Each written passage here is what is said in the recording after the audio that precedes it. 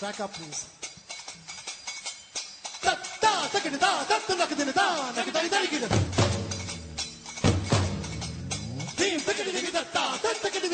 Hello and welcome to the 33rd episode of Busy Nation Dhando Takko Rokro. This is Ritika and my friend Abhishek.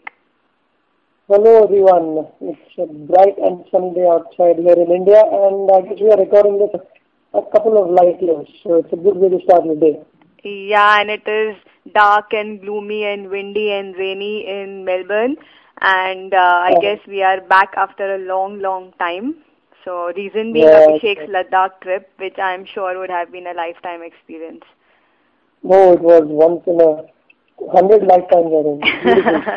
Yeah, and judging by your enthusiasm before and after the trip, I'm sure that it must have been thoroughly discussed in your latest episode of Indicast. Yeah, it's right up there in the previous episode of Indicast, 97.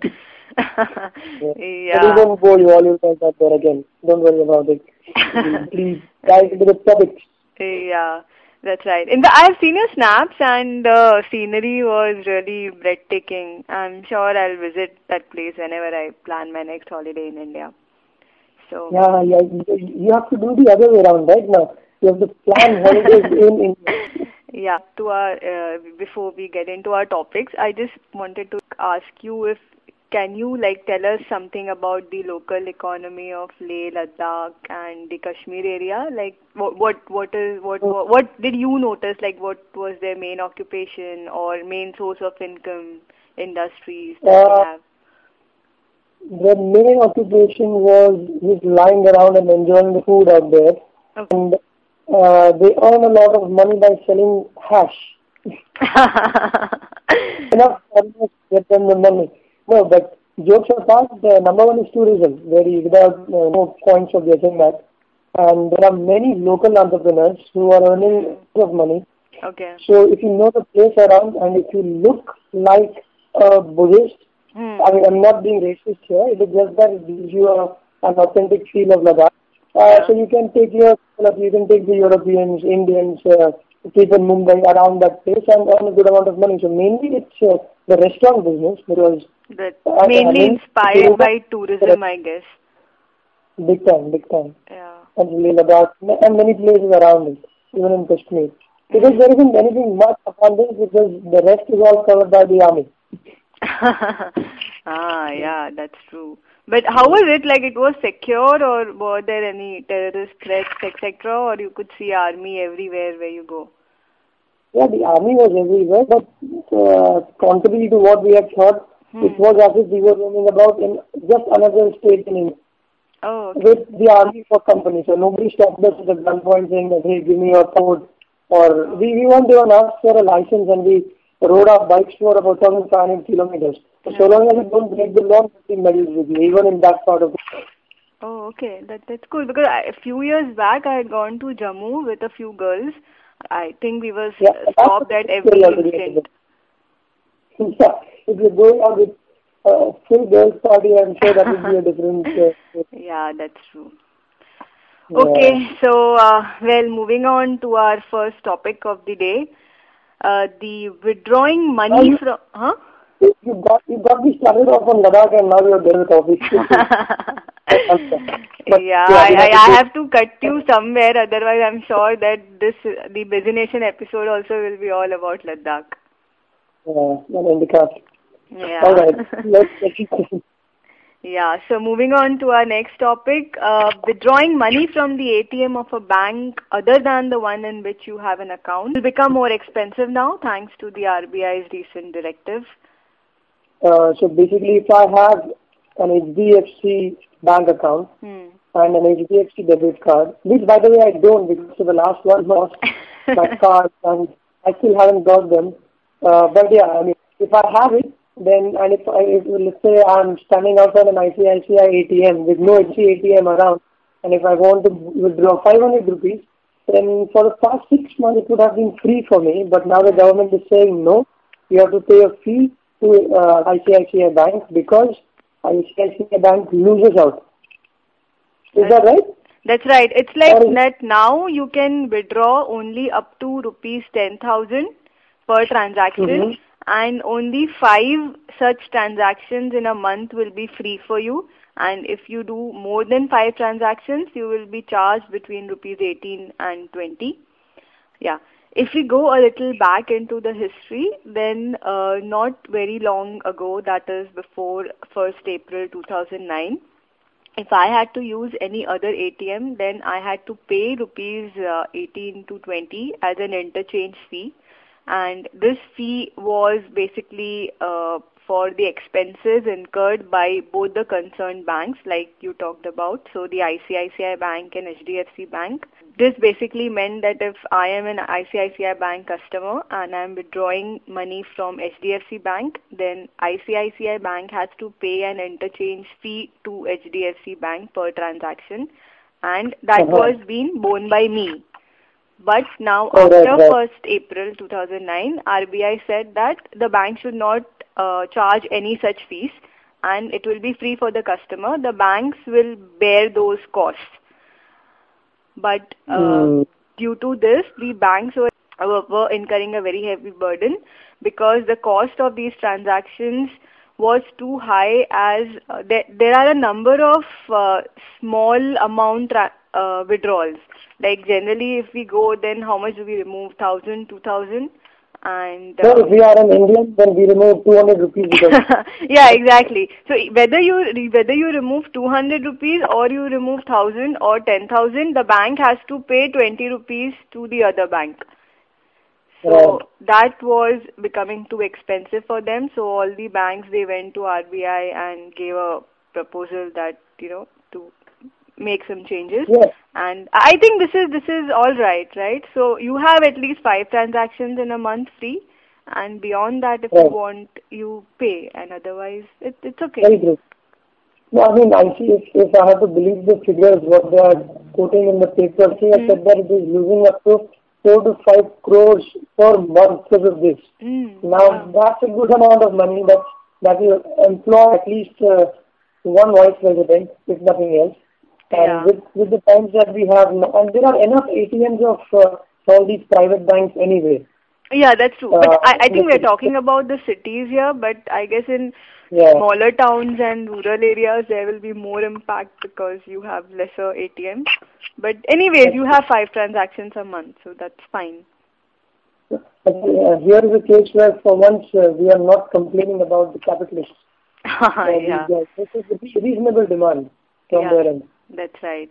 In fact, I was going through some data as on how banks charge such fees here in Australia. Then I came across that in Australia too there are such interchange transactions which are charged, but they come with a special provision. Sometime in 2009, there was a system called as direct charge system which was introduced, and the system is already existing in developed economies like US, Canada and Europe. And under these, all the banks charge the interchange fees, but they charge it directly to the customer. Like, for example, if I am a customer of Bank A and I withdraw money from the ATM of Bank B, so while I am doing the withdrawal, Bank B will show me that this is the charge I am going to levy on you, and whether you want to proceed with your transaction or not. And so the Bank B will directly take the money from me. And earlier, the Bank B used to charge Bank A, and then Bank A used to recover it from me. So I was paying a fixed charge. And now, according to this rule, every bank has a different charge. So if I find a Bank C which has cheaper charges for me to withdraw than Bank B, then I will not withdraw from Bank B, I will withdraw from Bank C. So now I know beforehand how much each bank is going to charge me, and also there are different charges for a withdrawal or if I just want to do a small bank inquiry. And so the whole system is much more transparent. But I guess these are times when you want to withdraw money so very desperately, you won't actually think about things, because if you are willing to withdraw, sure. But still, as such, what has happened here in the banking industry with the reception and all of it, this is a reasonable demand from our folks. and it's already been granted. So decisions are being taken quickly, and they are out in the papers as well. Yeah, that's true. But I don't know if it's a case with the developed economies, but here, even if I have to print a transaction slip, if I am seeing the ATM of my own bank and I am withdrawing money and I want to print a transaction slip, I'll be charged for that. Oh, really? Yeah. So I guess we might have succeeded in confusing you a lot regarding the ATM fees and how they are being paid in Australia. So let's move on to our next topic of the day, the bankruptcy of Reader's Digest. It makes me so sad. You're a fan? Yeah, I mean, as a kid, that's the only magazine, or it was a magazine, right? A compact magazine that I would buy, and it would be all backdated issues. So you go to the Rugby Wala and buy for 5 rupees instead of 50. They were really costly, actually. Yeah. I remember during my yearly summer vacation trip to Delhi, my grandfather used to always keep a stack of Reader's Digest for me to read. And though I always preferred Archie comics, but then I had no other option, so I did read them. But yes, I guess many fans of Reader's Digest are saddened because of this development, though the bankruptcy is limited to only USA. It does not affect its operations elsewhere. That's true, because in India they have sold, it was first published in 1954, where they sold 40,000 copies, and this year they have sold 600,000 copies, or like 6 lakh copies, like they say in India. So, and that's a 15-fold increase over the past 50 odd years. But like you said, it is restricted only to USA, and also it's a Chapter 11 bankruptcy.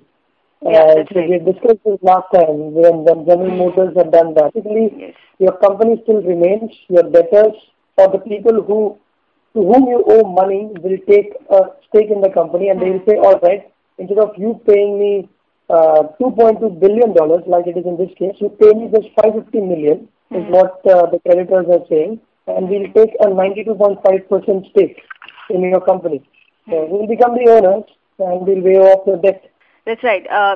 That was the main objective of filing the bankruptcy, because they wanted to get rid of the 75% of the debt that they have. And it seems that if we just go back a little bit in history, then Reader's Digest was bought in 2007 by a group of private equity investors led by Ripplewood Holdings, which is a big private equity investor. And it mainly suffered due to the weak advertising market and poor sales due to the new internet regime. I think that this is a cause that is causing a lot of heartburn to many other media publications too, because you get to read everything free on internet, so the sales of the magazines are going down.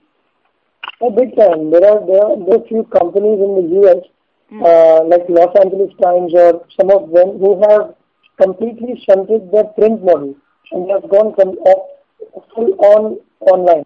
So their primary advertising source now is internet ads. Secondary is also internet ads. So companies are actually closing down. That's right. And in fact, I was reading some article the other day where they had mentioned that many publications are now contemplating of charging a fee for reading their articles. So, charging a fee online? Yes, charging a fee for reading articles online, or charging a fee for subscribing and then reading the articles. They don't know how successful it will be, but I don't remember the name, but there were some major publications who were trying to do that. And I think Financial Times, which is also the owner of Economist, they have this thing that they just show a small part, and then if you want to read the whole article, then you need to pay up. See, the problem with this is unless you are a World Journal or a Financial Times, you cannot afford to do that. That's right. And I guess those guys are okay with that because they have other ways of making revenue, because the big owns them. Secondly, you've got so many options: The Economist, Business, Times of India or whatever. And there are so many options that if you go to such paid sites at all. So I guess advertising is the best way of earning revenue instead of charging your people to read them. Yeah. Because that would also mean the advertiser would say that, look, why would I put my ad on your website when driving away customers? Yeah. So there are not enough eyeballs. So it doesn't work, I guess. That's what the publication industry now, they are caught between whether they should go for internet advertising as their main source of revenue or they should earn it from the readers. But interestingly, Reader's Digest, when it had started out, I don't know, when was it? I think it was during the World War II or World War I, long time back, by two of these brothers or friends. Yeah, it started near to the World War I in 1920s. Yeah, and I guess one of the two co-founders was nursing his injuries, the war injuries, and he said what to do with the spare time that I have, and he started doing this. He actually used the Google model, the google.com/IT. There is a website which aggregates news content, or Google News, for instance. Okay. It's a simple page which says, if you type something in, like, for instance, our next topic, Harley Davidson enters India. If you type this in the Google News, there will be hundreds of links that come up. So this guy did something very similar. He said, let me just aggregate the best articles that I have, I read from all magazines. I put them in one compact magazine and credit the authors. Yes. And he started doing that and people started loving it. And then he started putting in his own proprietary content or special content like humor in uniform, story in real life, all those, every art that used to carry these articles. So started interestingly like the internet, but internet killed it in the end. It also emphasized a lot on homely values, and it was the publications were so high that during 1970s the Wall Street Journal described it as the greatest publishing success since the Bible. Ooh, that is something. I'm sure Bible would have been offended because we are right up there saying the church. You cannot compare us because it happened when IKEA. IKEA is we don't have IKEA in India. A homemade furniture, assembled furniture shop, and it's a huge showrooms in the US you have them, and their catalogs outsell the Bible. Now Bible was offended. Yeah, I mean Bible has been the people in the church. Yes, that I have heard about that, and also the Reader's Digest. It had a very oldie image, so it was mostly seen as a magazine of old people or elderly people. So in order to lure the younger subscribers, it started those competition and sweepstakes like the lottery system. But because of legal pressures, it had to soon leave that business. But they tried to reinvent themselves as a celebrity lifestyle magazine. But now, because of the slowdown in the sales, they have decided to go back to their previous image, and they are trying to stress on the values of family, etc. again. So in other news, and I've been looking forward to talking about this one because it's about a bike called Harley Davidson which is planning to foray into India in 2010. And it is a big deal because it is a bike which does not actually have anything like the highest number of bikes sold anywhere in the world, but it is a cult brand and that we all have read in our books, an aspirational brand, and a very brash and an arrogant one. And it come to India, which is the second largest automobile market in the world. So good luck to them. That's right. What would be the approximate average cost of a Harley Davidson bikes? I guess they are pretty costly. Oh, very much. I think I read anywhere in the vicinity of 15,000 also some of them. But if you convert them in rupees, I think 4 lakhs would be the starting range or whatever. We have to know that once they are launched. But that's one question that people are asking. Is it a prudent decision to come to India where you have a family of 4 on a bike? Which makes a very good ad for an MRS tire because I'm sure a family of 4 is not going to go on a Harley Davidson bike, and it's not aimed towards them also. But I think there are so many biking clubs in India and big biking fans we have those biking races in Bandra. That's true. When you spoke about biking clubs, there is one Enfield biking club which does something called as the Himalayan Odyssey. Odyssey is not the Indian version. Okay. So Himalayan Odyssey, what happens is about 60 bikers get together and all of them pick to own an Enfield bike. And Enfield is like the Indian version or Harley Davidson. And they go the highest mountain road in the world every year and come back. So it's like a club for that club. So yes, there are enough bikers who will go for it.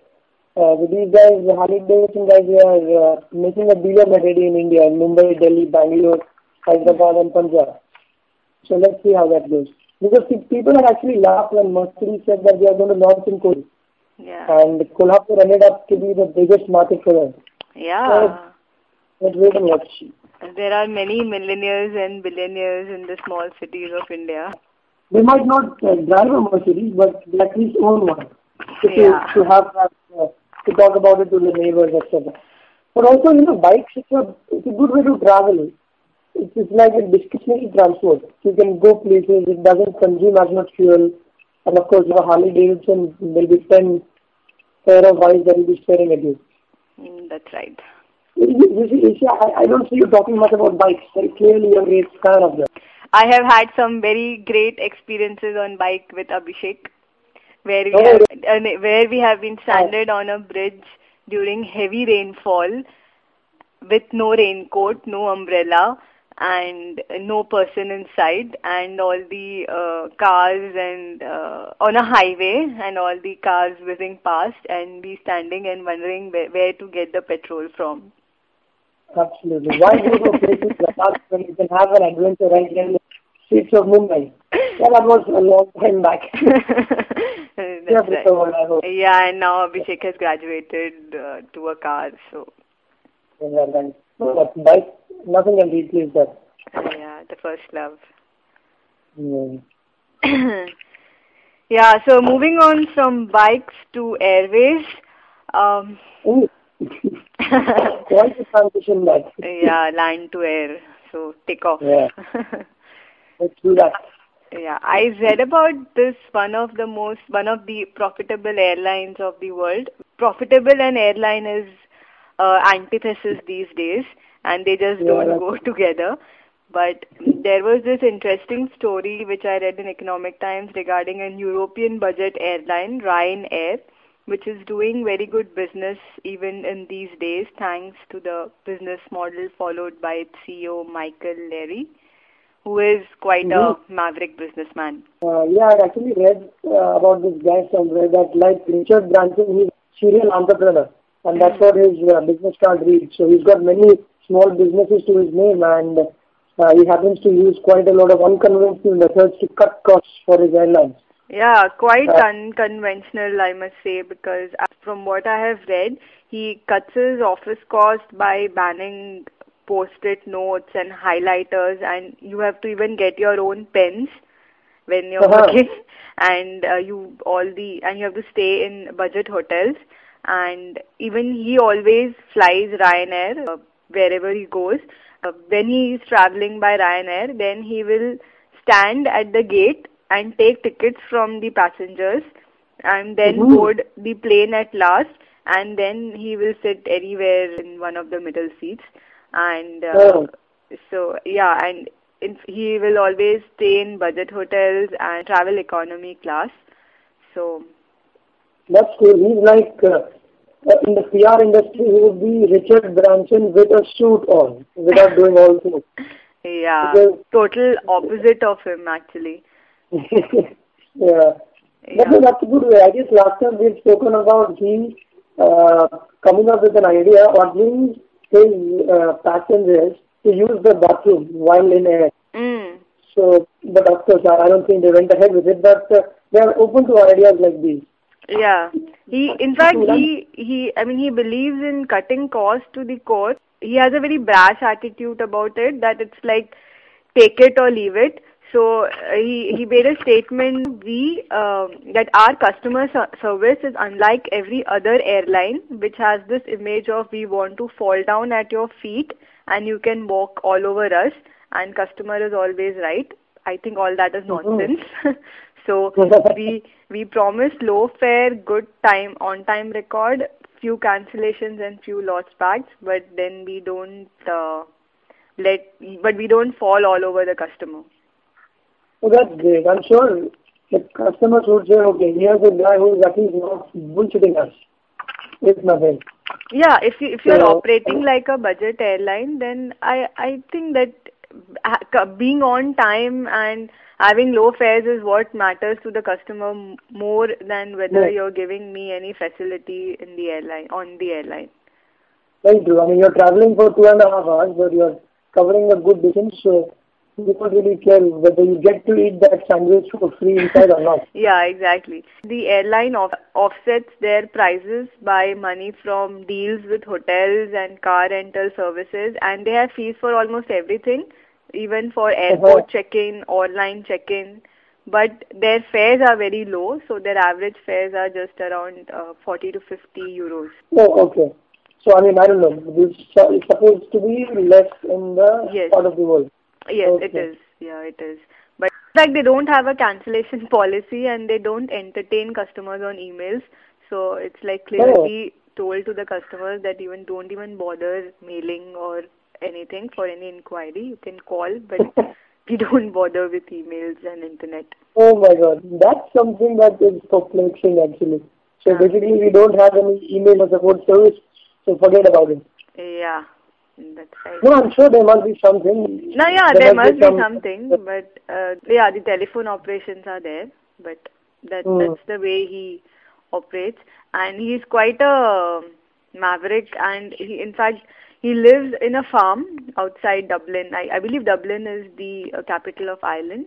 Oh, my geography was always not okay.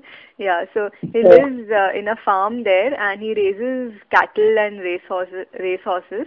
And in fact, he irritated the Irish government once because he paid thousands of dollars for getting a taxi license for his Mercedes, so that he could use the taxi lane and avoid the traffic in the normal lane.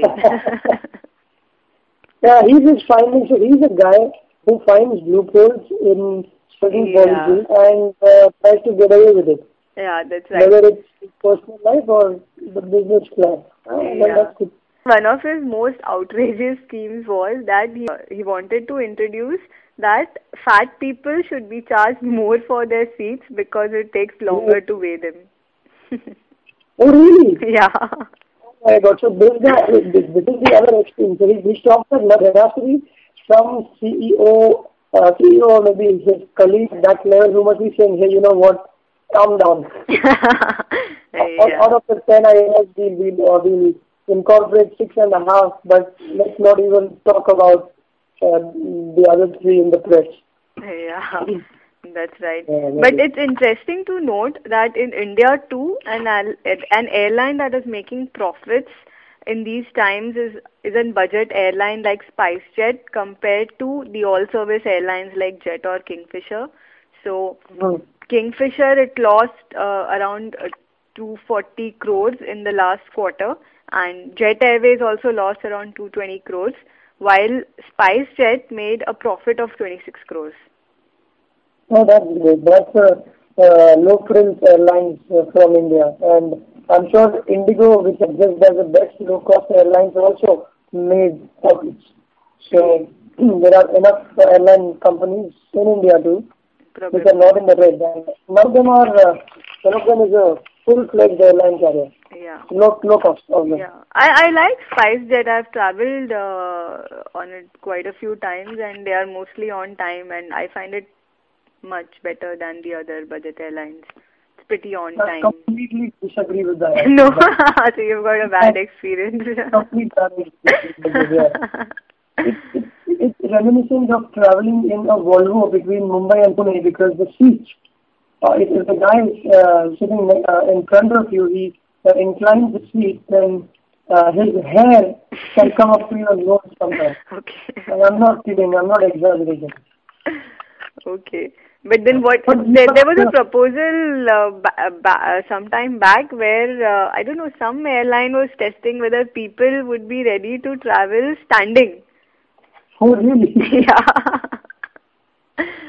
I read about brainstorming and reducing costs, the ways that through which you can reduce costs. Yeah. I don't mind if I have to travel for 2 hours. I mean, I stand in local trains for 2 hours, so I don't mind traveling if I have to pay half the cost. Sure, the airline companies won't mind unless the aviation industry, the ministry says, okay, never mind, go ahead.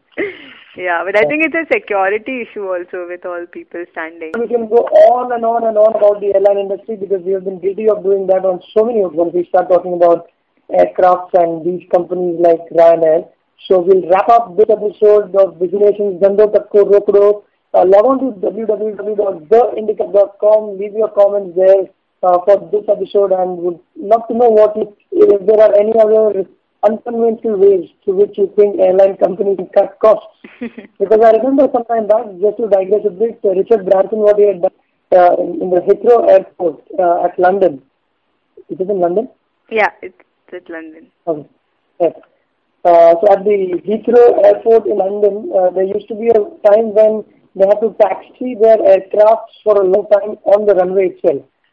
So they would lose a lot of petrol. So what this guy did was, said, like you have the towing services on ground, on the road, he used a big crane or some towing service to which the amount of fuel that was consumed was 1/3 than what a plane would consume if it had to start its ignition and circle about that runway. So any such points that you think there are that companies are doing, do mail us, and other comments about other topics. Theindica.com is the website for it. Bye-bye. Bye-bye.